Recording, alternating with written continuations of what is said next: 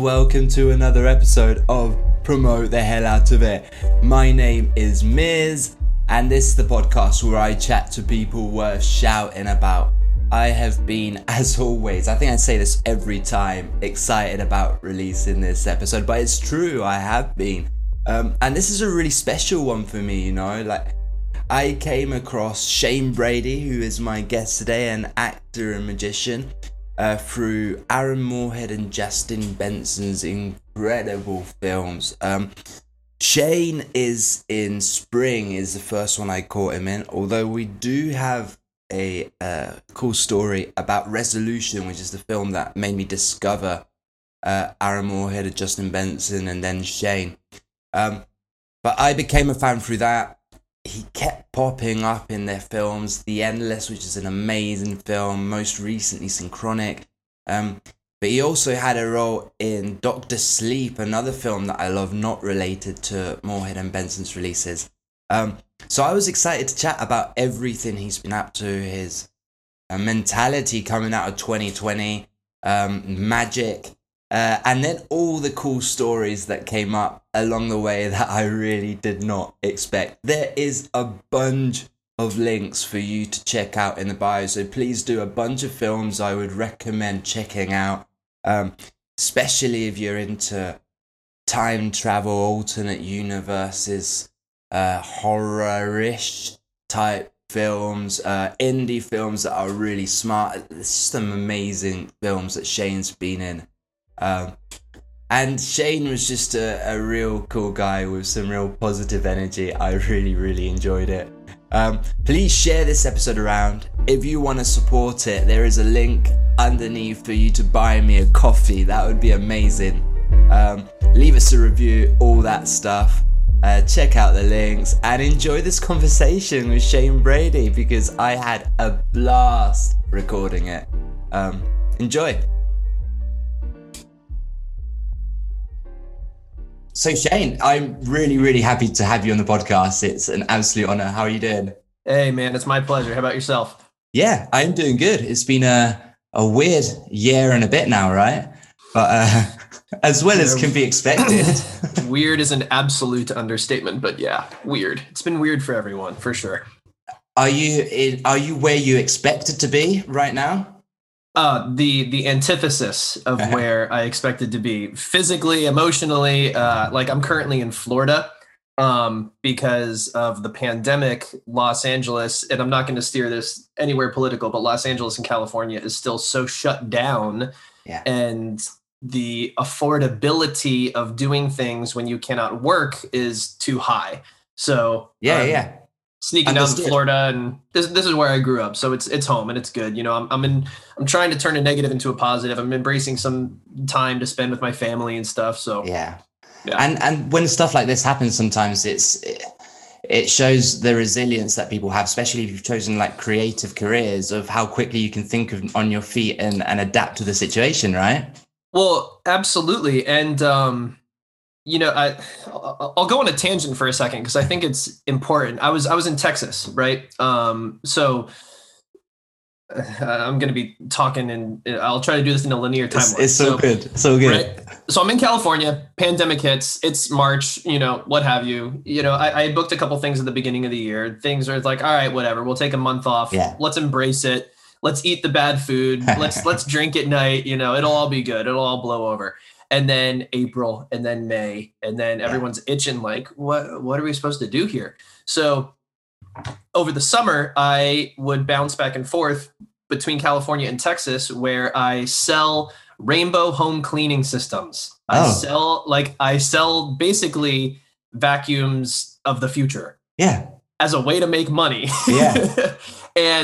And while I was there one day, I was talking to somebody who had no idea that I'm an actor and a creative, and they were talking about how they were sick of all of these people just, you know, suckling on the teat of unemployment in America, and that they love the pandemic and that they're fine with it. And all these actors and artists and all these people, they'll just sit on their ass and collect unemployment. And the point of this story is, in the background on the TV was Hamilton, right? The Disney production where they filmed Hamilton. Yeah. And it's on Disney Plus, and And I go, oh, you got Hamilton on in the background. And the mom goes, oh, I love Hamilton. It's the best. I've watched it 5 times. My kids watch it. They're obsessed. And I go, so Hamilton is the best of the best of the best that we have right now. It's the best. Everybody loves it. Everyone's going insane. You got to spend $300 a ticket to sit in the nosebleeds, which means they have the best costume designer, which means they have the best set designer, the best lighting designer, the best people taking your tickets, the best people selling you t-shirts. Everyone's groveling to get there. And then the pandemic hits, and all of these ladies and gentlemen are in their 30s, 40s, 50s. They have dedicated their livelihood to one art form, which they have perfected, which has fulfilled them, which has sustained a livable income for them and their families in New York. And then they hit a steel wall of nothing. Yeah. And everybody just folds their arms and is like, well, they should figure out something to do, but don't get rid of the coal jobs in the middle of Pennsylvania, because we can't have sustainable things. We got to keep the coal. Like, let's save the coal.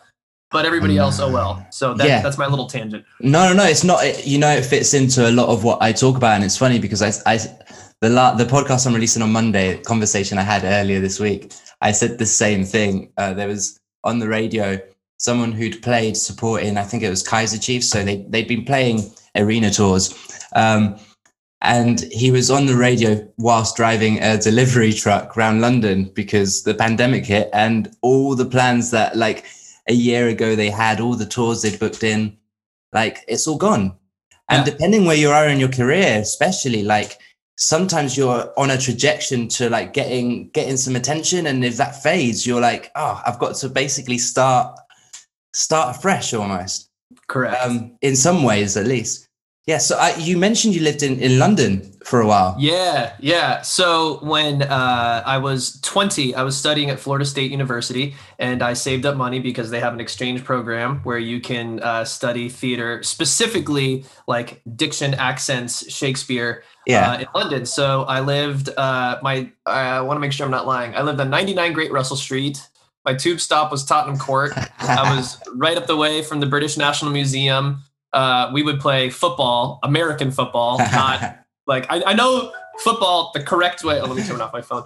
The correct verbiage across the entire planet is obviously soccer. But us Americans have to take everything for our own.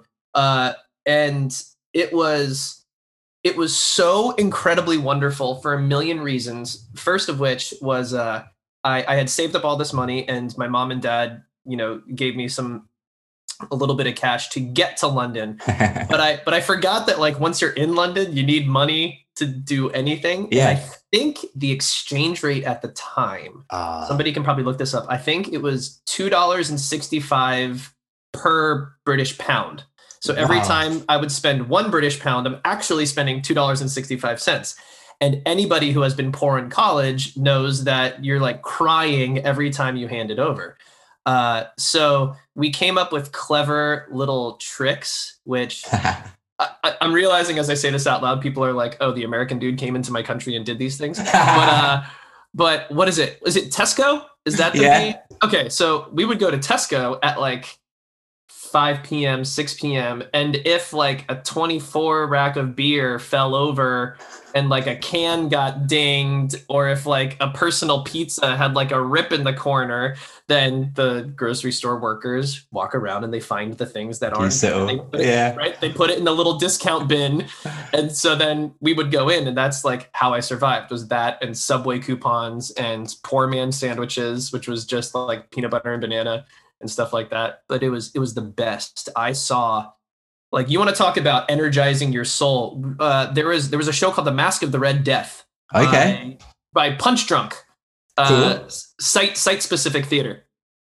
And it made all of us want to change our lives. All of us just went, oh, this is what theater is. Where you can, and it's funny to say this now during COVID, but where you can like physically touch the fellow actors, and sometimes actors would bring you into a room and like perform a magic trick for you. Cool. And I'm a magician, so it blew my mind, and all of us are leaving like, anything's possible. We got to stay in London, and we have to make art like this. It's the best. And London has a weird thing about it, because I think everyone who wants to do music, acting, art feels like they need to be there. It's one of those types of cities, but it's so expensive to be there at the same time that it's like an oxymoron of like wanting to be in the most and it's not always been like that. There's times where London did have areas that were like affordable for artists, and like it's got a great history of that, but yeah, it gets expensive. You touched on the fact that you're a magician, and I'm really interested in that aspect. What came first, your love of acting or magic? Okay, so it's not like a linear trajectory. It's kind of an amalgamation of things. I don't know if you can see on the camera, but do you see how that index finger is messed up? And there's a scar going there. Yeah. So when I was 8 years old, I got my finger cut off by a boat trailer. Oh. Growing up in Florida, there's the way boat trailers work is if this is the car. Those people on the podcast, try to imagine. So on the back of the car, there's like this steel ball that will tow the boat trailer. Well, I had all my Power Ranger toys set up on the back of my uncle's Jeep, and he didn't know that they were on the back of his Jeep. And he usually kept the boat trailer like a little loose, and then he would just lurch the car forward really quickly, and that's what would get the boat off of the wooden blocks, and then we could drive it down to the marina. So he said, go get your Power Ranger toys. And I'm 8 years old. I'm like, okay. And I go back there, and one Power Ranger toy was stuck in between the cup and the ball. So I put my index finger in there and made like a come here motion to grab the toy at the same time that he didn't know I was behind the car, and he pulled forward and just like peeling a banana, dude. Literally like peeling a banana. The tip of my finger was here. That's horrible. Holding on by my skin. So, my physical therapy was doing things like grabbing foam softballs and then foam baseballs and then golf balls and popcorn kernels. And at one point they wanted me to shuffle cards because I have no feeling from here forward. Yeah. So they wanted me to like shuffle cards and like try to grab a card and move it from one way to another. And since I was psychotic, I was like, oh, well, I just want to keep doing this and keep practicing this. And it turns out that I'm kind of like a left-handed guitarist in the magician world, because magicians use their right index finger for a lot of their like pulls. Okay. Pull cards because they need to feel the sensitive touch between if you're pulling one card or two or three, or et cetera, et cetera. And I have to use my thumb. So like when I auditioned for the Magic Castle, the Magic Castle, they were looking at my weird little deformed index finger. Meanwhile, I'm doing my pulls with my thumb, and they're like, wait, that's actually really cool. I've never seen anybody have to do that. So I had to learn backwards. So I did that. I was into magic. I wanted to play professional hockey, right? Yeah. I've seen your own choice. Yeah. It probably never would have happened because, I was good in Florida, but you hear like 14-year-olds in Canada. They're ripped from their family and put into a school that just does hockey. That's it. But I broke my neck playing hockey at 14. Ouch. You were not lucky as a kid, right? No. Injuries. I could go through my list of like surgeries and broken bones and stitches. Separate podcast. Yeah, we should do a separate podcast. I'll tell you about the time I got attacked by a monkey in Thailand too. And nice. Yeah. We spent 8 months out in Thailand. Thailand, Vietnam, and Malaysia. I've not been to Malaysia, but I love the hell out of Thailand and Vietnam. Yeah, so good. I know we're but I want to hear why were you there for 8 months? What was your experience? What were you doing? Just a case of I'll tell you what, we read the 4-Hour Workweek by Tim Ferriss. And we were like, yeah, we've always keep putting stuff off. Let's just put our stuff in a locker and go out there and just do it. We had remote jobs, and we were like, let's not tell anyone. Let's just go and see what happens. If we last a month, we'll just come back. We lasted 9 months.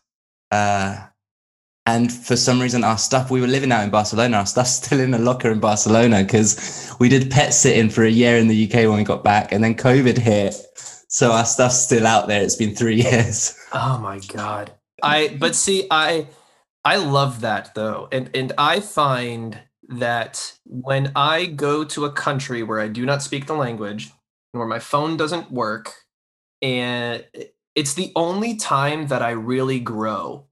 And it's the only time that I really appreciate what I have. You know what I mean? Because Absolutely. it's very simple to like wake up and you're depressed because of COVID and you're like, I gotta be thankful for what I have. But like I mean, you probably have more stories than me, but I remember there was a morning when I woke up with the sun and I had like an energy drink in my hand and my girlfriend was still asleep, and I was looking out at the street in Kanchanaburi, and there were these people that like just literally live in huts, like literal huts with literal tin roofs. And the smile, you know, Thailand, they call it the land of smiles, right? Or the country of smiles. And everyone is smiling from ear to ear. And some of these people, like their livelihood is they just like sell chicken on the side of the road, or they just, you know, drive their trucks and pick people up from the airport and hope to, you know, tuk them all around. And I don't say this as like I am higher status and they are lower status. I'm saying this to articulate that happiness is a mindset. Yeah. Absolutely. You know, and it's when you go to those countries, and you know, the fact that you were there for 9 months, if it was a shit place to be, you wouldn't have been there for 9 months. They're really cool places, and yeah, you're bang on. It's how you learn to see things differently. Yeah. You learn to appreciate things, and you learn to realize that maybe having a 9 to 5 job that you absolutely hate isn't worthwhile. It's better to maybe not have as much money, but do something you love. Like all that kind of stuff comes from just putting yourself in weird situations and seeing the world from a different perspective, right? Yeah, and you have to, because I'm actually curious, weigh in on this. Do you find that in England, people prefer to stay in their own bubble? Because you guys are like right next door to Germany and France and Ireland, right? And because I know in America, I find that if you go to like Alabama or Texas or Minnesota, like they're still worldly, people will still travel, but you will find more people who are like, nope, I'm good. I never need to leave America. Yeah. I never need to leave this spot. I'm good. I don't need to learn. I don't need to grow. Why would you ever go to Thailand? Don't people get robbed in Thailand? And I'm like, that you get that a lot. You get that a lot. And I'm like, wait, everyone in Texas has a gun. Like, that's scary. The like threat level on like the UK and the US, because we checked it when we went out, was like level, like at the highest level for like terrorist threats and everything. Yeah. Compared to like all of the other countries were like the level below. And everyone's like, oh, but isn't that dangerous? And you're like, do you realize where we live? Like, I'm not British. I'm from the UK. I'm from Spain, the Canary Islands, Tenerife specifically. But I've lived over here a long time, and I think that I think Britain has a weird perspective. They do travel because it's had a history of traveling and doing some horrific stuff whilst they're at it. But I think there's very much like holiday traveling. Like we go to the nice places, stay in a nice hotel. And I think it's only maybe younger generations that are breaking that mold. Yeah. But yeah, it's difficult to generalize, right? Because there's definitely a feeling of like, you remember the people who have that feeling of, I don't want to go anywhere. Those are the people that stick in your mind. But I've definitely met a lot of people in England who want to travel and love traveling and love every aspect about it. That's good. That's reassuring. So yeah, it's a bit more depressing if you read the news. I think if you just focus on how the media portrays things and how they portray other things, it can be quite a gloomy place. Well, and it's also a thing of, I saw this cartoon, or, you know, like when you read the newspaper and it's just like a window cartoon, that type of thing. And it was a king and a peasant atop of a castle. And on the fields, there was 10,000 people, and half of them had pitchforks and half of them had torches, and they were coming to storm the castle. And the peasant said, "King, aren't you worried?" And the king goes, "No, all I have to do is convince the torch people that the pitchfork people want their torches." It's so true. Right? It's so true. Because so much of the world is based in fear. And I don't just say this, I really don't like talking about politics, because I feel like it like I've never been into politics ever. And I feel like all it ever does is separate people. Like, you know, if a building is burning, no one's going to run in and be like, "Did you vote for Trump?" nope, not gonna happen, right? And also, like, people who vote for Trump aren't all racist white supremacists, but at the same time, everyone who voted for Biden is not socialist and wants to live for free forever, you know? But it's a thing where so much of the media is just fear. That is it, dude. Yeah. The thing that keeps people on the TV is the pitchfork people are coming and they want your torch, or the torch people are coming and they want your pitchfork. And it's weird because it's such an old repeated lie, and it's such an old repeated rhetoric, and it still works. People still like, and we're at a point in history where there's, and we've gone on a massive tangent, I'm aware, but that's part of what a podcast is and why it's exactly sometimes, right? Especially at times like these where you need to, like, having conversations with people's nice. Like, you need to chat to people. But yeah, I find it odd, like, that people have access to the internet, know more about history than they ever have, and they still don't cotton on to the fact that we're being had. Like, which kind of brings us full circle to the beginning of the tangent, which was, if you Google, is Thailand safe? Should I travel there? You will probably get websites that say, no, do not go there. It is dangerous. If you look at reviews on TripAdvisor, you will see fellow people who travel say, it's amazing. Maybe just don't pet the monkeys when you're in Koh Phi Island, and you won't get bit, you know? But it's, yeah, you know what it is. Like, there's a wonderful thing that happens when you don't speak the language, you make eye contact with someone, and the two of you are just trying to figure out how to order food, and they're trying to help you order food, and you're like, I Googled how to say, like, kamsamida, you know, like little things like that. Like, oh, we got there. We did it. Success, you know? And it's like, people just want to be people, man. That's it. Okay, so we were talking about magic. Okay, magic and acting. So I break my neck when I'm 14. I miss basically the entire freshman year of high school. And the only thing I could really do without puking, because I had vertigo really bad and I couldn't really stand up without people helping me. I had wonderful, wonderful friends where, like, each kid got to take a day off of school to just be with me 24/7. Awesome. Yeah, it was great. I have fantastic, fantastic friends. And the only things I could really do were shuffle cards, type on a computer, and play guitar. But the thing, when you have a neck brace, you're stuck here. So if you want to turn left, your entire body has to turn left. If you want to look down, you have to, like, lean from your hips. Terrible for the guitar. Right? Well, here's the thing.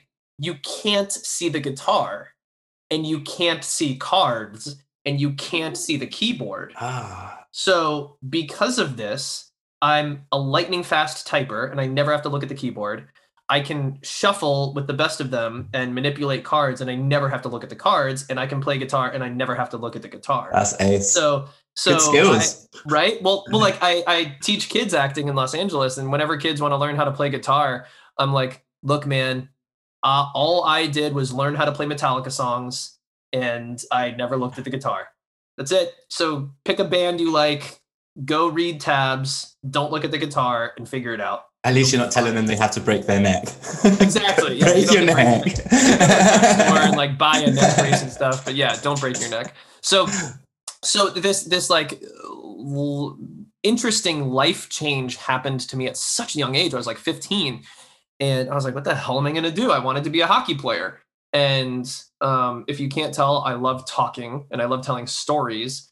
And so when I was a senior in high school, I kind of floated around just being a kid for a minute. When I was a senior in high school, my buddies were like, you should join the theater group, which I have said this openly before, because of the hockey culture that I grew up in, and I'm going to use the abrasive word, to be a straight man and do theater meant that you were a fag. Not gay, but the derogatory, like, you were a fag, not the cigarette, but a fag, which is a bad word in America, right? And again, I say that sensitively because that is the person I was literally more than half a lifetime ago. You know, I'm 33 now. And I was resistant to that. And the person that helped me breach that was Aaron Moorhead. Me and him became friends, right? Me and him became friends when I was like 15 or so.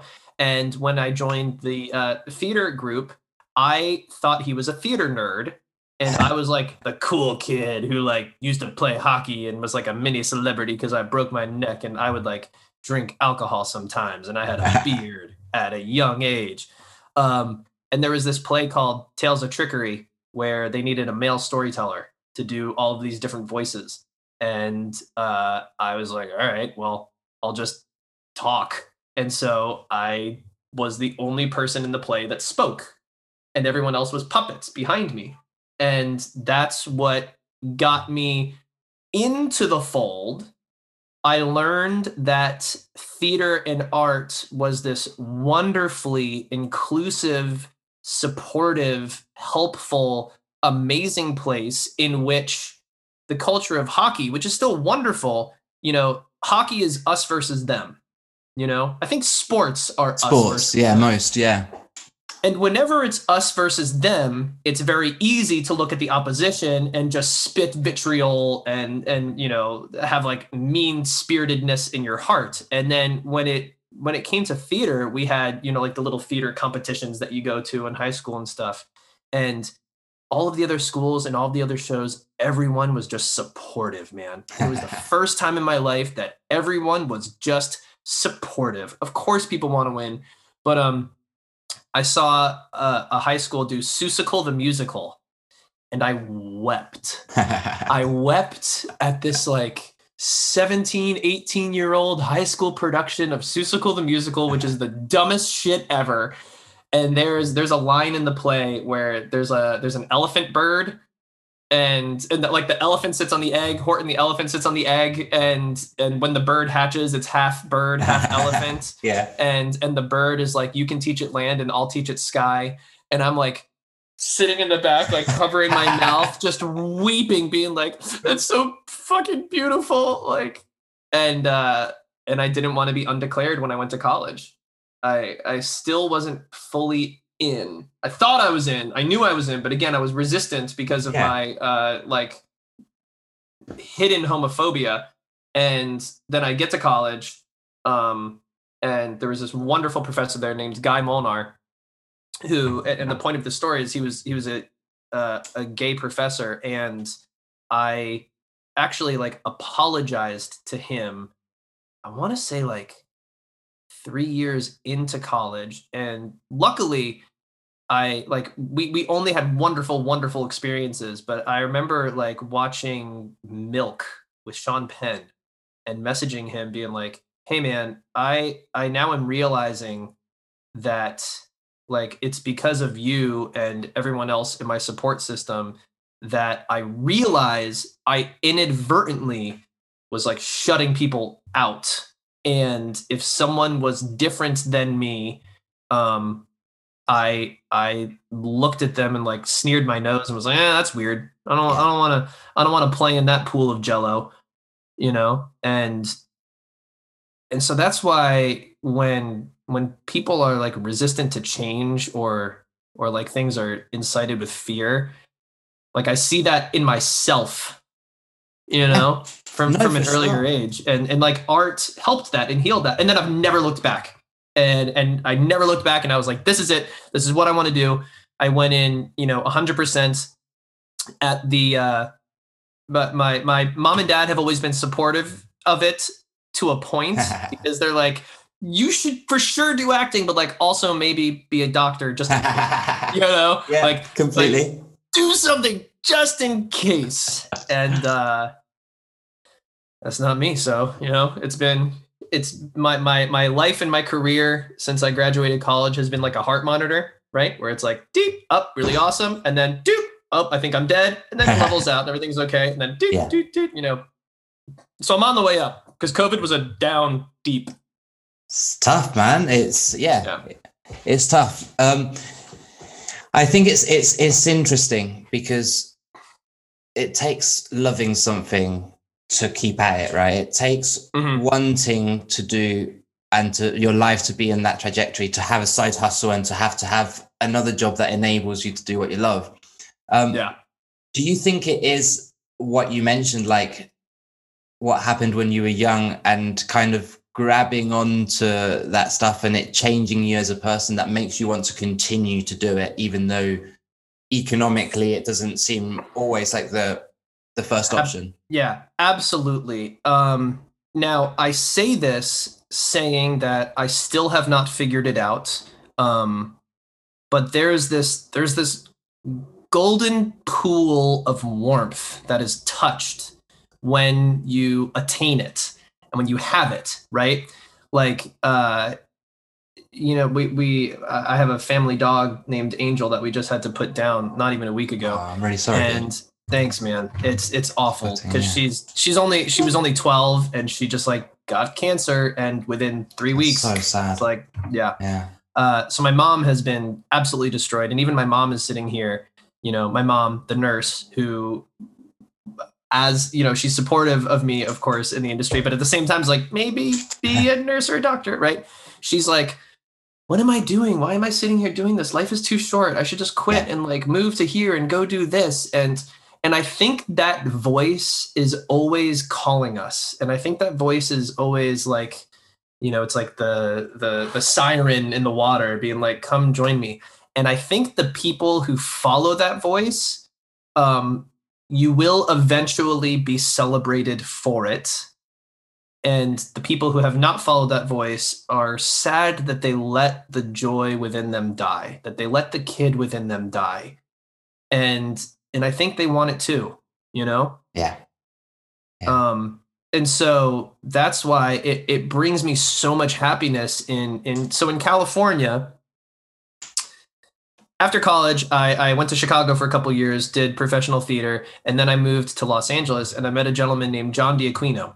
And he went to Florida State University when he was in college, and he has had a very successful career in Los Angeles. And he had just started a school for children to teach them acting. It was like, I'm probably lying, but I think it was like 2 or 3 years old or something.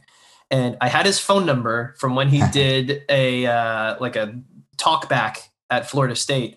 And, you know, like 3 or 4 years had gone by, and I called the phone number, and I went over to his house, and he had an audition the next Thursday and called me and goes, have you ever worked with kids? And do you know anything about improv? And I said, actually, yeah, I just graduated Second City Improv and IO Olympics Improv. And like, I'm a nerd magician that makes balloon animals. Kids. And he goes, I know we just met. Is there any way you could like start this improv class for kids? And then I'll be back after my audition and I'll take over. And I was like, sure. And I ended up teaching the whole class because LA traffic, what have you. And I'm oversimplifying, which took forever and was a very complex story. But like over the course of a couple months, he was like, all right, let me bring you in the fold. And so I've been lucky enough that the 8 years that I've been in Los Angeles, I haven't had to serve tables or bartend. I've gotten to work with kids. That's awesome. And there's this like really wonderful thing. You know how some people like have never found love, but somehow they're always able to like hook everybody else up. Yeah, and, like, for sure. Like they have the Midas touch where like everything they touch, it's like everyone else falls in love. That's kind of like me in Hollywood, where like I've been good in Hollywood, but like I'm not a series regular yet. Like Jamie Dornan is way more famous, like, you know, like that sort of thing. And but I could rattle off kids' names that are all just like superstar celebrities. And I have been lucky enough, right, to be a little part of them at an early age, being like, hey, Shane, can you coach me for this audition? And then I help them through that audition, and then they book a very big gig, and then they incorrectly come to me and say, thank you, Shane, you did so much to help me get there, which is correct, but like you still need the talent and the acumen and to deliver it in the room. But it is a really, really, really cool feeling to know that I'm always in the fold. I'm always reading scripts. I'm always working on things. Because like, if you want to get better at something, teach it. Yeah. You're going to get better, man. Like, but I think the attitude you've got is also about doing something for the love of it. Like, being able to feel happy when others do well, and being able to actually enjoy that feeling is when you're not only focused on making money, but you're focused on enjoying the journey. And I think it's really important because it gets missed a lot. It's very easy to feel jealous at everything. And that just brings resentment. And then you feel miserable, like doesn't do anyone any good. Nothing's changed to that. And I say that, and I'll get closer to the mic. I say that I need to take my medicine more than anyone. Because yeah, me too, for sure. Right? If you don't think that I've been like, I still play hockey for fun, you know, in beer leagues. If you don't think I haven't like gone to go play hockey and I'm like in the locker room with the boys and I'm like, I just had an argument with a 16-year-old because they don't want to do another season of the show. And they showed up to the coaching in a Tesla. I'm driving this piece of shit. And they're like, I don't want to do my Disney show for another season. It's like, shut up. You're making $22,000 an episode, you punk. You know, like I have for sure had those days at the same time. But, you know, and then you breathe and you play hockey and you get in a couple fights and then you feel better. That's it. Yeah. You mentioned knowing Aaron Moorhead. I'm interested in, we can skip through this, but I know that you've kind of made fun of it on your website before. First film, Resolution. What happened there? Because I've seen some clips. Yep. Okay. So Resolution. I was living in Chicago when Aaron Moorhead filmed Resolution with his writing and directing partner, Justin Benson.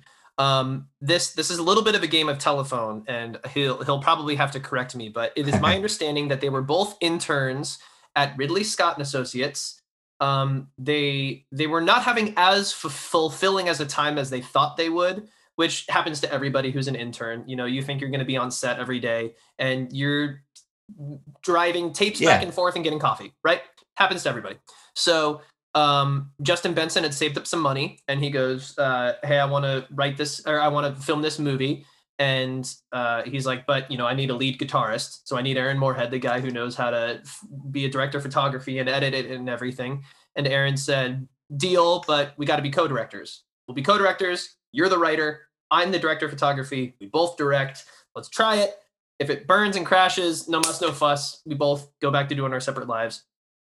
And so at the tail end of them filming Resolution, I want to make sure I'm not lying. At the tail end of them filming Resolution, I believe there was like a pickup shot or a promo that we were shooting. And so I was at that point living in Los Angeles, and I was actually living on Aaron Moorhead's couch. I crashed on his couch for 3 months before I got my own place. And we went there and we shot it, and we had like an hour to kill. And Aaron and Justin were like, what if Shane was in the corner of the movie the whole time? And we just like improv'd this thing of me just like messing around and being like, hey guys, I've been here the whole time. Like, what? It was really odd. It was really odd. I watched it. It was really cool too. But like that's also who Aaron and Justin are. You know, I didn't know Justin until I was 25, and the second you meet Justin, he's like, oh, he's also somebody that has just been struggling. He was also studying to be a doctor. If I'm not wrong, I think he like went through medical school. Oh, wow. Like legitimately almost done with medical school, and was like, we have enough doctors. Maybe we need one more indie filmmaker. And, you know, he spent his however much money they spent to make the movie, and it went to Tribeca and it blew up. You know, everybody loved it because without you in it, right, without me in it, we don't need, especially in today's day and age, 2 white guys we can live with, but 3, come on, right? No, so that's an obvious joke. Everybody, come on, you gotta make fun of yourselves. So it blew up on the indie circuit, but they also they went to every film festival that they possibly could and stayed up until 6 a.m, every single one of them, shaking hands and hanging out and partying and being cool. And that's another way that they made a name for themselves. Yeah. Is by hustling. And I'll tell you what, no one has ever had to light a fire under Aaron Moorhead or Justin Benson's ass. Ever. If anything, people are like, bro, do you need some water? Like the engine is running too hot. You got to calm down. So, you know, they go and they do Resolution. And then when they went to film Spring, now that I'm living in Los Angeles, they were kind enough to, I think the way it was worded was they go, we got a little bit of money to go shoot this movie in Italy, but we have to do everything to the T. Like we can't order extra sugar or we're gonna go over budget, right? So they said you're gonna have to fly yourself to Italy, which was fine because it's like, oh, I get to go hang out, right? So I got to go hang out in Italy for like 20 days, but my character only needed to film for like 2 or 3 of them. But the thing is my character was exterior, and we were on the Amalfi Coast in October where it rains all the time. So the thing was, they were like, if SAG knew that you were here for 20 days, we have to pay you for 20 days. So we just have to pretend that you were only here for like 2. And I was like, so I get to hang out in Italy with my friends and just like be the world's coolest production assistant and get you guys whatever you need and eat free Italian food. That sounds like a deal, you know, like that absolutely. For sure. Like a deal. Yeah. Have you ever been to Italy? When I was a kid, like under the age of 3, I can't really remember it. It's definitely on the plans, or we would have probably already gone if it wasn't for last year. But yeah, I actually rewatched Spring this morning before watching this, and made sure I knew who Brad was and what scene it was, which is a very memorable scene. I don't want to spoil it because I'm obviously going to be encouraging everyone to watch all these films. Okay. Man. Damn. Because but it looks like such a gorgeous place. It is a gorgeous place. I kind of want to tell you a little like behind the scenes, but yeah, for sure. Away. No, it's okay. People will just have to suck it out. They should have watched it by now. Okay, yeah, they should have. Okay, so our makeup gentleman was Dave. I'm gonna forget his last name, but he has also done Star Trek and stuff. But his name is Dave. His last name starts with an S. I think it's like Serene or something like that. Italy. He had shipped like 4 boxes to Italy for us to film, and those boxes had like wigs and all these prosthetics and stuff we needed, and they only sent 1 box. They were holding the other 3 at customs because they were like, there's actual human hair in here, and there's some weird customs thing between America and Italy where like you can't ship hair because they think it's drugs or something, you know? Again, and like this is a lot of just like yelling in Italian and then saying the English translation to our producer. So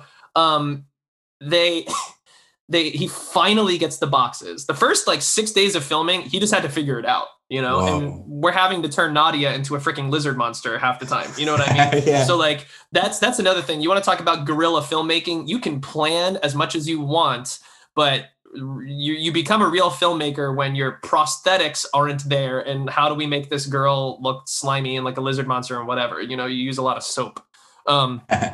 But he stayed up all night, literally not sleeping, because the day before we shot the scene where I tried to sexually assault Nadia as she's turning into a lizard monster, I had a cod piece that had an actual prosthetic penis.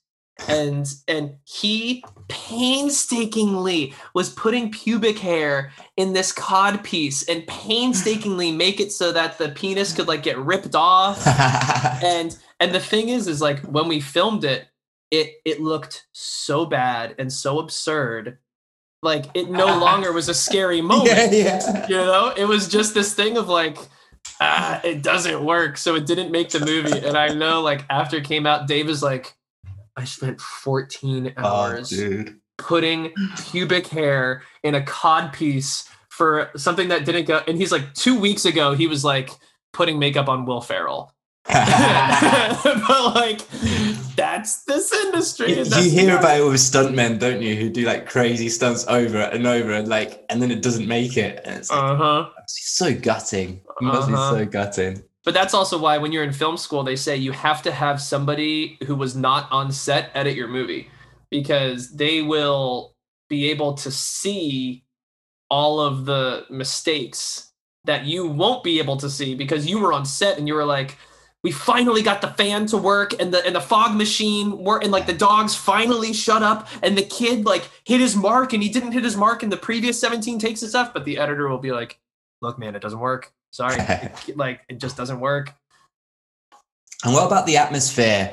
Especially, you can use the Aaron Moorhead and Justin Benson films as an example, but like the atmosphere of working on a smaller independent film compared to as the budget goes up and the production levels up, does it really change the atmosphere and like the enjoyment of the experience? Sadly, it does. It does. Well, okay, let me be very specific. It doesn't change the enjoyment of the experience. It's the, you know, the whole thing of like one bad apple spoiled the bunch, and like the reason why we have speed limits is because one person drove 130 miles an hour and crashed into somebody, so they go, all right, well, now you can't drive more than 45 on that road. So there are unions and laws and rules put in place to protect everybody. And when you are making an indie film, like The Endless is a perfect example, because Aaron and Justin still are directors of photography and writers, but there are also many times where they are in front of the camera.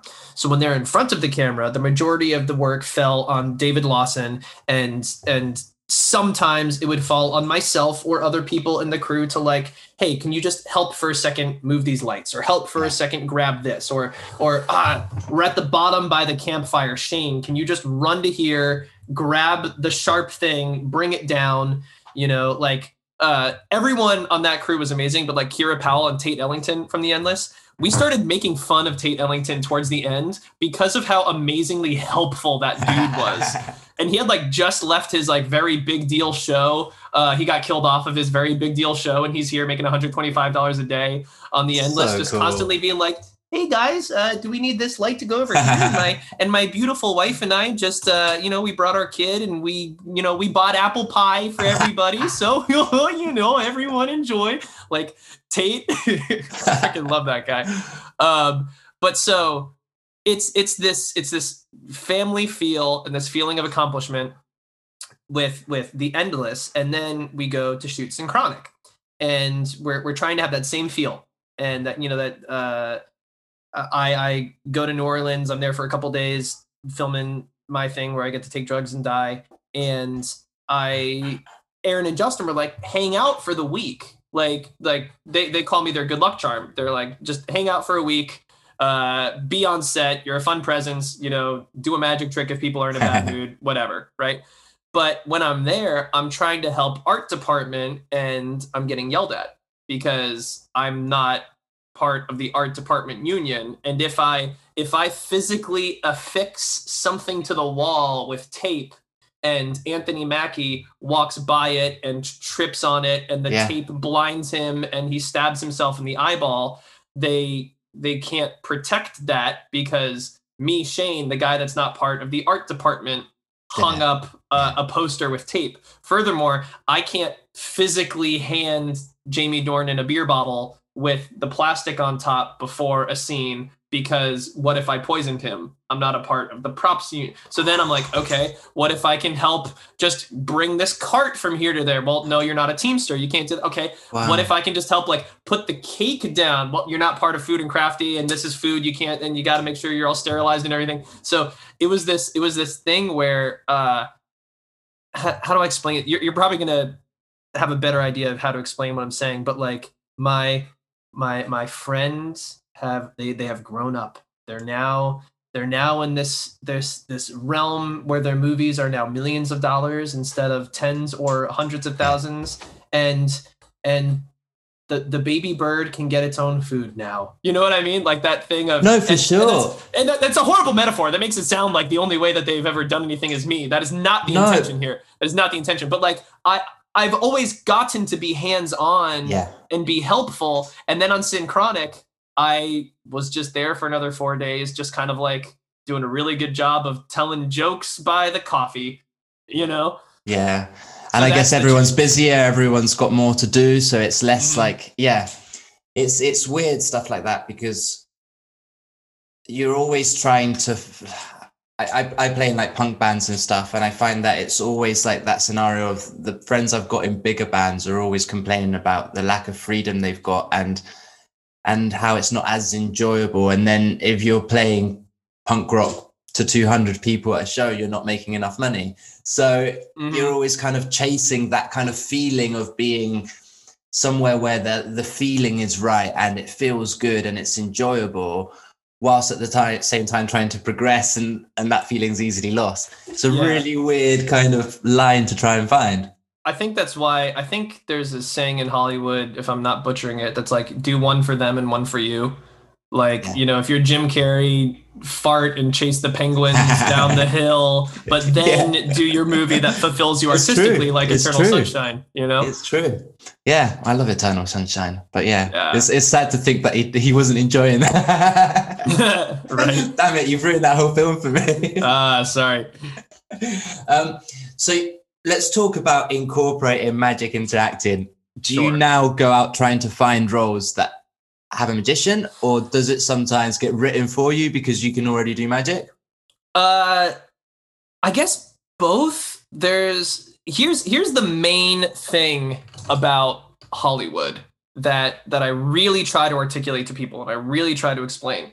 Hollywood is this amorphous blob that is constantly changing colors and shapes and sizes and textures. And the second you look at it and go, that is a triangle made out of steel, you wake up and you search for the triangle made out of steel, and it is a cactus-shaped balloon now. You know what I mean? Things are always changing. Always, always, always. So when it came to The Endless, Aaron and Justin had been spending 2 years trying to make their next feature, where they would go and have meetings, and people would say, we love your work, we would like you to direct our films. And Aaron and Justin would say, we would like to direct our own films.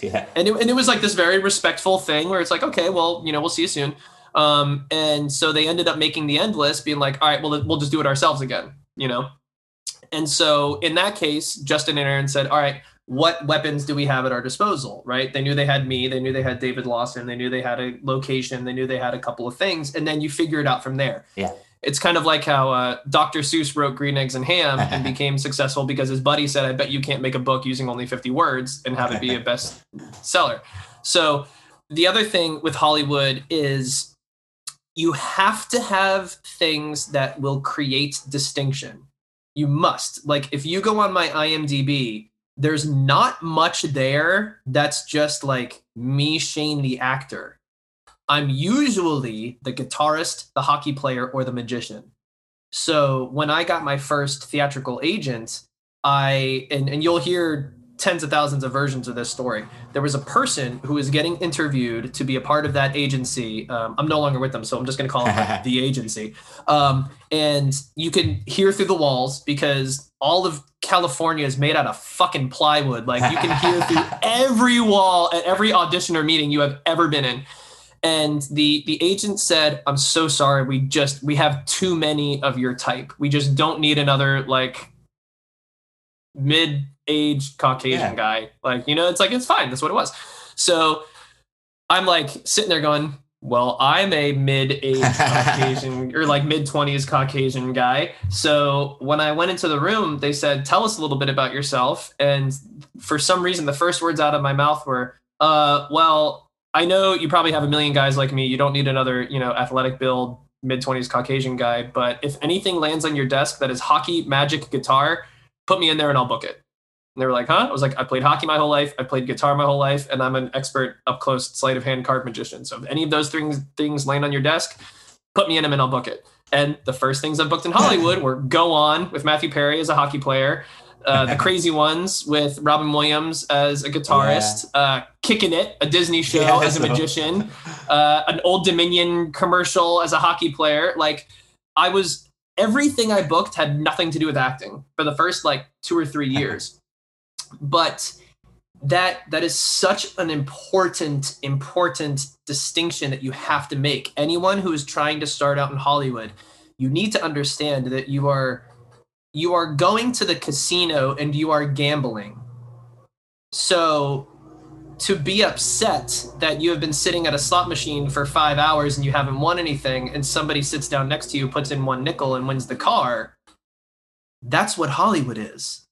So, it's very easy to get upset. You're like, well, that's not fair. I've just pumped 10 grand into this slot machine and I've been sitting here for 5 hours and I got nothing.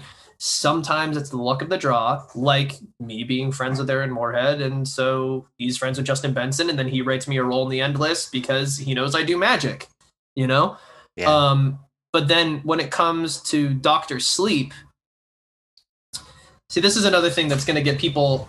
I'll tell you how I got Dr. Sleep, and people are going to be upset, being like, "Well, how?" Oh, let me know if the audio gets bad for a second. There's a lawnmower. Yeah. It's all right. See, it's gone now. So with Dr. Sleep, things were not going the best for me, and so for my 30th birthday, I put on a suit and I got 24 dozen donuts. And I drove to the bottom of Santa Monica and I mapped out going to 24 different casting agencies. And I tried to get into their office and deliver donuts and say, my name is Shane. You don't know me. Hockey Magic Guitar. Here's my resume. I've done a lot of big deal things. And I would love to work for your office. You know, I'd love it if you called me in. Some agencies had, or some casting places had casted me before, so it was nice to like refresh them and stuff. But the funny thing is I only got into 21 offices, and of those 21 offices, 7 of them gave me wonderfully warm reception, and they were like, that's a really cool thing, and happy birthday, and thank you for the donuts. We're like, yes, we'll take your resume, looking forward to it. The other 7 were like, who are you? What is this? Nah, donuts. No. Does anyone want donuts? Who doesn't want donuts? All right, you can leave them. You can leave the donuts. Who cares? And the other 7, like, just like you would hear, are like, get out. Who are you? We don't want your donuts. No, we don't. No, we don't want. This isn't how it works. No, you get your agent to book you. Get out of here. You know. I for sure cried like 3 times that day. Oh, dude. So as it pertains to Dr. Sleep, engine casting. Yeah, wait it's for bad it now, there. isn't it? Yeah, wait for it. So engine casting, the ladies at engine casting are absolutely incredible. If every casting agency was like the ladies at engine casting, Hollywood would be the wonderful place that I was explaining earlier when like I went to college and learned what it was like to have like inclusive, happy people wanting to make art. Like that is what those ladies are. Morgan, Mish, Kelly, and they're awesome. So I go to drop off donuts for them. It was like super, super quick. You know, they were one of the, what I perceived as like, oh, donuts, yeah, sure. Okay, nice. Like, sorry, we're just busy. We're doing casting. Thank you so much. Right. And Kieran Foy, who is a friend of mine, who is a director in Hollywood, did a movie called Eli that the girls at Engine Casting casted. And so I was reaching out to Kieran and I was like, hey man, not for nothing, I'm trying to get some work. Do you know of any casting people? And he goes, oh, let me put you in touch with the girls at Engine. And I was emailing back and forth with this girl, Morgan, there for jokingly, I think it was like 2 months, where they were like, yeah, come over. We're too busy. All right, come see us. We're so sorry, too busy. And then she emails me one day and goes, hey, there's a project I can't tell you about, but I remember you saying you're a magician. Do you want to come audition to be this magician? And I was like, great. She was like, awesome. We'll put you towards the end of the day. That way you can audition and we finally can like just chat for a second because we know that we've been trying to get a hold of you. So I go there and there are, I knew through the grapevine that they were obviously, if you've seen Dr. Sleep, there's this rabbit production trick, right? Yeah. Where like nothing in the hat, now there's a rabbit. And I do not own a rabbit. I had never done that trick before. And so, you know what? When we're done, I need to send you the video of me practicing this trick. Do it, the night before my audition, because my roommate came home drunker than I've ever seen him. And there's a video of me practicing my trick to him, really drunk. It's really amazing. Fun. Yeah, I want to see that. So I go in there and the sides were just like 2 lines, right? It was just like a page. And I don't know what movie it is. No one's telling you it's the sequel to The Shining. You still don't know. Right? I don't know. I don't know if it's a comedy. I don't know if it's a drama. I know nothing. I just have a piece of paper that says there's a magician at a 4-year-old's birthday party, which, by the way, are most auditions. It is exceedingly rare that you get the whole script. Most auditions, especially the big deal movies, you know it's a big deal movie or TV show when they don't tell you anything. Yeah. And you're like, I have no context. So I had a stuffed bunny, a hat that was too small, and I brought like fire and balloon animals and my card tricks and stuff. And I walk in there and I never met them before. And I go, very respectfully, I was like, hey, ladies, I don't know how to do these sides because like I've done a bunch of kids' parties as a magician. The only way I know how to do this is to do it like I literally am at a 4-year-old's birthday party. So if you will just humor me can I audition just like going for 2 minutes? Just let me throw in my riffraff. Let me do what I like. Just give me, and they're like looking at each other, but they're smiling like, go ahead, do whatever you want. So I do whatever I want. I improv the whole thing. I just make sure that I cue the girl in like, oh, here's the rabbit. There you go. You get the rabbit. Happy birthday, yada, yada. They had me do a take 2. Then they had me do a card trick. No callback, no nothing. Like 3 weeks later, I get the email saying I got the gig. So this is where it gets tough, because as a magician, and I'm going to speak nerd here for a second, you're going to know what I'm saying. As a magician, you have, there's 4 levels. There's what is difficult becomes easy. What is easy becomes reflex, and the level above reflex is magic. That is how I was trained. There's an excellent magician named Jason Byrne who really like taught me that you Byrne, Jason Byrne. He headlines at the Venetian. He's a really good buddy of mine, and he's helping me with this next movie I'm doing. Oh, cool. He's a brilliant magician. He's also a builder. Like he knows how to build all this gimmicks and stuff. So I'm talking to everyone I know at the Magic Castle, which is a venue in Hollywood where the best magicians in the world gather. And I'm reading books and I'm talking to Jason. And the main thing that they say is they go, you got to practice with the rabbit as much as possible.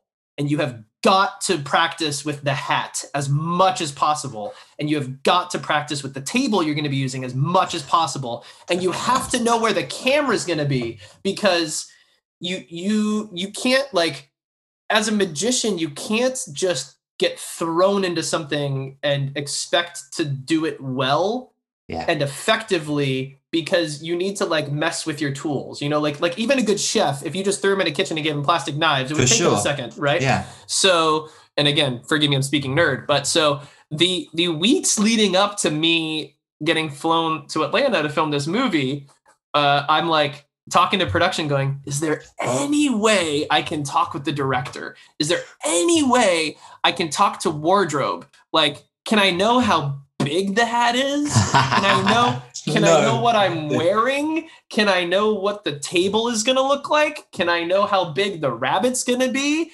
And everybody, as kind and wonderful and delightful as possible, is like, we're so sorry. It's just, there's a million moving parts and the director is incredibly busy. We will try, but we just don't have answers for you yet because we don't know.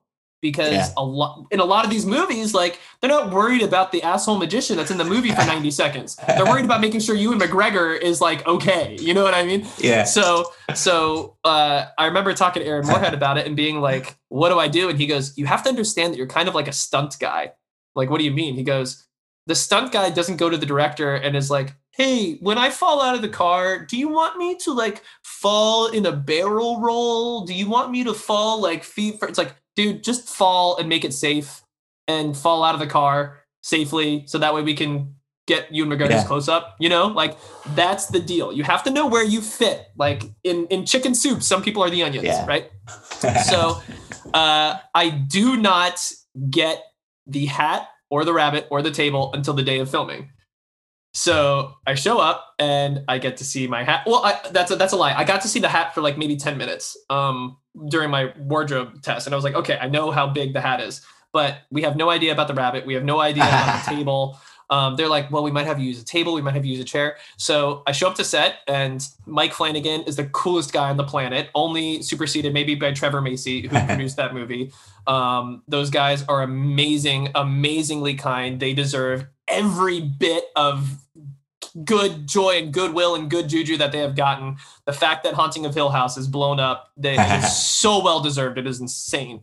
Good things happen to good people. So I, with terror in my soul, am like, okay, it's a $50 million movie and I've never done the thing. But also in my audition, I didn't do their sides.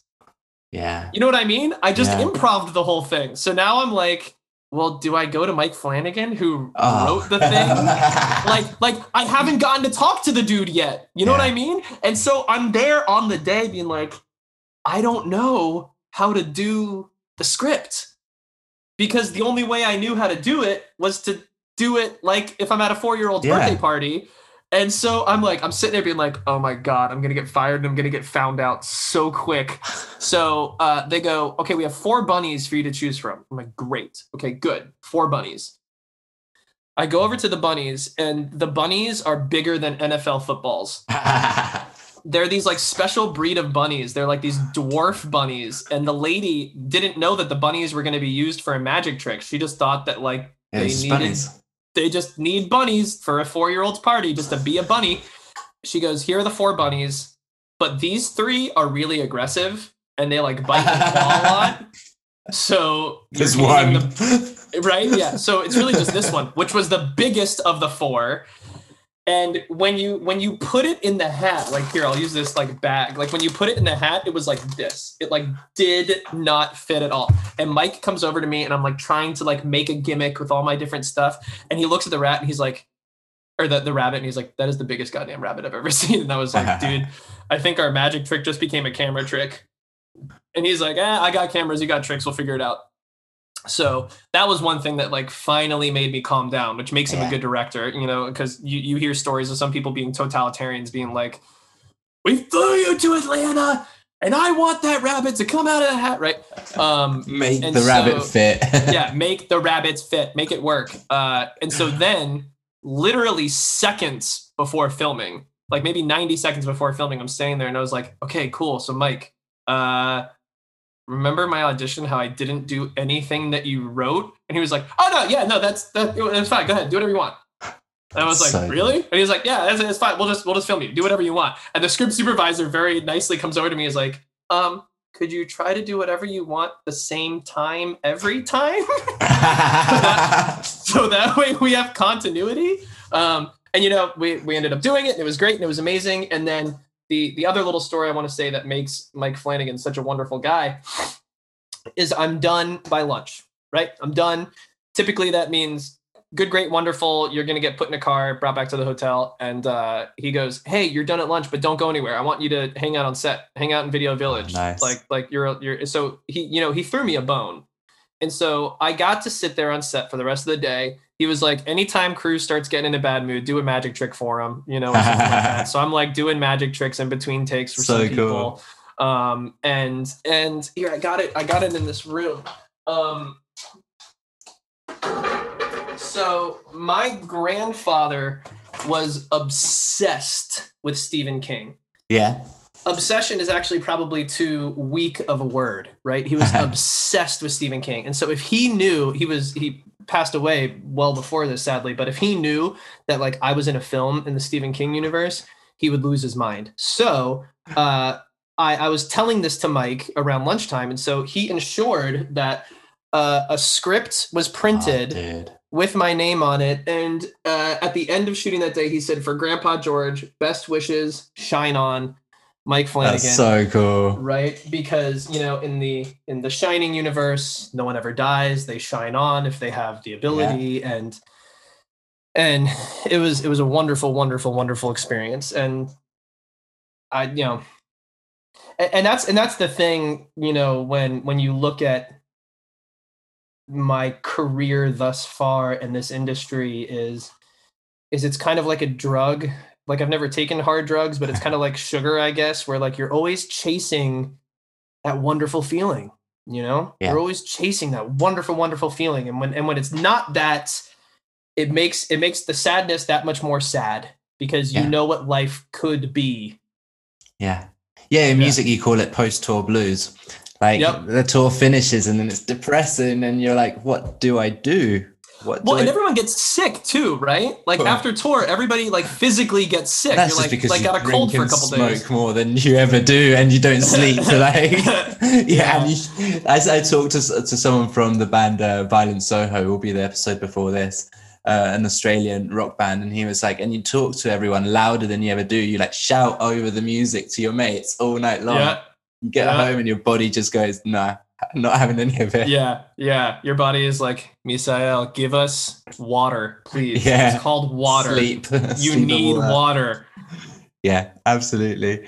I try and keep the podcast around the hour length, but there is one more thing I want to touch on. Sure. I know you do the charity causes at Comedy for Comedy for Cause, is Comedy that right? for a Cure. Yeah, Comedy for a Cure. So it's no, go ahead. No. I was interested in it. I was interested in what it involved because I knew you were planning to do a marathon at one point, and if the plans had managed to go ahead with what COVID, like all that kind of stuff. It's interesting. Yeah, it's really awful because of COVID. Everything has just gotten derailed. So I feel like it was over here somewhere. I don't know. So I'm friends with a gentleman named Jim O'Hare. He plays Jerry, Larry, Gary on Parks and Recreation. Yeah. And he brought me into the fold with TSC when I was new in Hollywood, and I thought it was going to be this like fancy schmancy red carpet thing, and then I, just like we were talking about going to Thailand, I got hit with this slab of reality where it was this charity event, and you hear about tubular sclerosis and how it affects a lot of infants, and they're with it their whole life, and some can be so severe that you're 25 years old but you still have the mentality of a 3-year-old, and some of it can be you're working and no one knows you have it. Right. Yeah. Which is what makes it so tough. But I went to this charity event, and then like 6 months later, I auditioned to be the voice of their cartoon that they were making and their comic that they were making. And so in my audition, I said like, hey, this is Shane Brady auditioning, and I just want you to know that I've actually been to these events, and this is a little near and dear to my heart. So I hope that you appreciate my audition. And they picked me because they liked that. Nice. And since then, I've always felt humbled, actually, that they have me be a part of it, because like this is how I feel, and it's also true that like I am not a celebrity. I am not Jim O'Hare. I am not Jane Lynch. I am not these big deal people like Kate Flannery that they bring in, and Mo Collins and Alex Scooby and all these wonderful people that actually have pull. I'm just kind of like the fun magician that donates trips to the Magic Castle, and I'll pick up the tab for dinner, because all these people that go to these events are exceedingly wealthy, because that's the point, right? You want to raise money for the Tubular Sclerosis Foundation. And so the one thing that rich people can't do is get into the Magic Castle, because you get in there. So that's why I was like, all right, you want to go, you got to pay money for it. But it's all been virtual now. It stinks, man. It really stinks. COVID is rough because it has highlighted, the financial struggles of a lot of people. Yeah. And it's not just TSC, it's everything that is really dependent on these awesome fundraisers. Yeah. But also the fundraisers, it's a great excuse to like make balloon animals for kids, and everybody gets together and like eats corn on the cob, and you get to go enjoy the sunshine for a day. So I really appreciate you bringing that up, man. It was really cool. It's one of these things where you ask someone to come on the podcast for one reason, and then you research a bit and you find all these interesting things, and the podcast, the hour goes and you haven't even touched on half the stuff that you were planning on. But there's and I'd definitely be up for chatting again. I think there's a lot more that we could chat about. I wanted to ask also about Burning Up on VHS, because it seemed funny. But yeah, it's always really nice to talk to people who enjoy what they do. Yeah. And you've mentioned that like you don't consider yourself a celebrity, but to people that pay attention, like it's about inspiring. And I think that, to me, I've learned to maybe pay less attention to big celebrities and start paying attention to people that make you want to do stuff, right? To people who are doing things because they love it. And that's why I like paying attention to these small films and the people within them. And like conversations like this encourage people to do stuff they want to do and that they love doing. And sometimes that's hard work, right? It's not easy all the time. Yeah. And yeah, I appreciate the hell out of that. I really do. And I'm not just saying that because it's a sentence you're supposed to say at the end of something like this. I do appreciate the hell out of that. And I would be more than happy to come on and talk more about stuff, because I feel like we've just scraped the surface. But I think if anyone is out there wanting to start something or get into the arts, you're going to know what I mean when I say this. It's a mindset. You cannot say, oh, I'm trying to become an actor, or I'm trying to make a movie, or I'm trying to get better at this. It's like, no, are you trying to quit smoking, or are you not a smoker? Yeah. Right? If someone's not a smoker and you offer her a cigarette, they go, oh, no, thanks, I don't smoke. If someone is trying to quit and you offer them a cigarette, they're like, I'm trying to quit, but they still identify as a smoker. Yeah. As where if you talk to somebody who's trying to make it in Hollywood, the first thing they will come up with is excuses. As where if you talk to somebody who is a creative, they will always be talking about the things that they're working on. That's it. Because it's who they are, you know? Yeah. Yeah. So that's the thing. Change the mindset, and I say that as someone who needs to take his own medicine all the time, because like I said, I have my days. We need constant reminding, yeah. Yeah. It's that's like why motivation is bathing. Yeah, motivation is bathing. You're supposed to do it daily. Yeah, exactly. That's why I started this podcast, because I forget all the time, and I need to have conversations like this to be like encouraged to keep going and to keep at it, right? Yeah. Shane, thank you so much for coming on. Is there anything you want to plug? Anything you want people to go check out? Yes. Okay. So there's two things. There is a film called King Knight that I will be in at some point this next year. It's directed by Richard Bates Jr. His father, who's a wonderful, incredibly awesome guy, just passed recently. Oh. And if I'm not mistaken, I'll email you. I think there's a little like he worked for Warner Brothers, so I think there's like a little commemorative thing going on. But Richard Bates is the kind of Sticky Ricky is the coolest guy ever. If you want to just be complimented for an hour, go hang out with Ricky Bates. He just does nothing but compliment you. So that film is called King Knight. I filmed it like 2 years ago. It'll be coming out sometime this year. It's another indie guy movie. We filmed in 10 days. But I also want to plug, everybody needs to, probably a year and a half from now, watch Moon Knight, because, you know, Aaron and Justin are directing a couple episodes of that. I saw. I'm excited. Right. And that so like we're talking about Synchronic and how like I can no longer help. I know nothing about Moon Knight. I know nothing, because Aaron and Justin just live in terror of like, oh, we're in Marvel's world now. And anytime they're sent anything, it's like crypto, password, everything protected and stuff. It's been absolutely ace chatting. I'm excited. I've been taking notes. Anything you've mentioned, I'm going to go check out. The people you've mentioned, those films for sure. Cheers. And I will send you a link. I'm going to click stop recording, because I think we've said goodbyes. I really hope you enjoyed that episode. It was so fun to record. Thank you so much to Shane for coming on. Check out all the links underneath. There's some amazing films coming up that you should be aware of, and films that you probably want to watch, especially if you've listened to this whole conversation and have missed any of the films we talked about. Let me know what you thought of the episode. Leave us a review. Tell your mates. I really like hearing from you. Thanks to everyone who's got in touch in the last couple of weeks. I really appreciate it.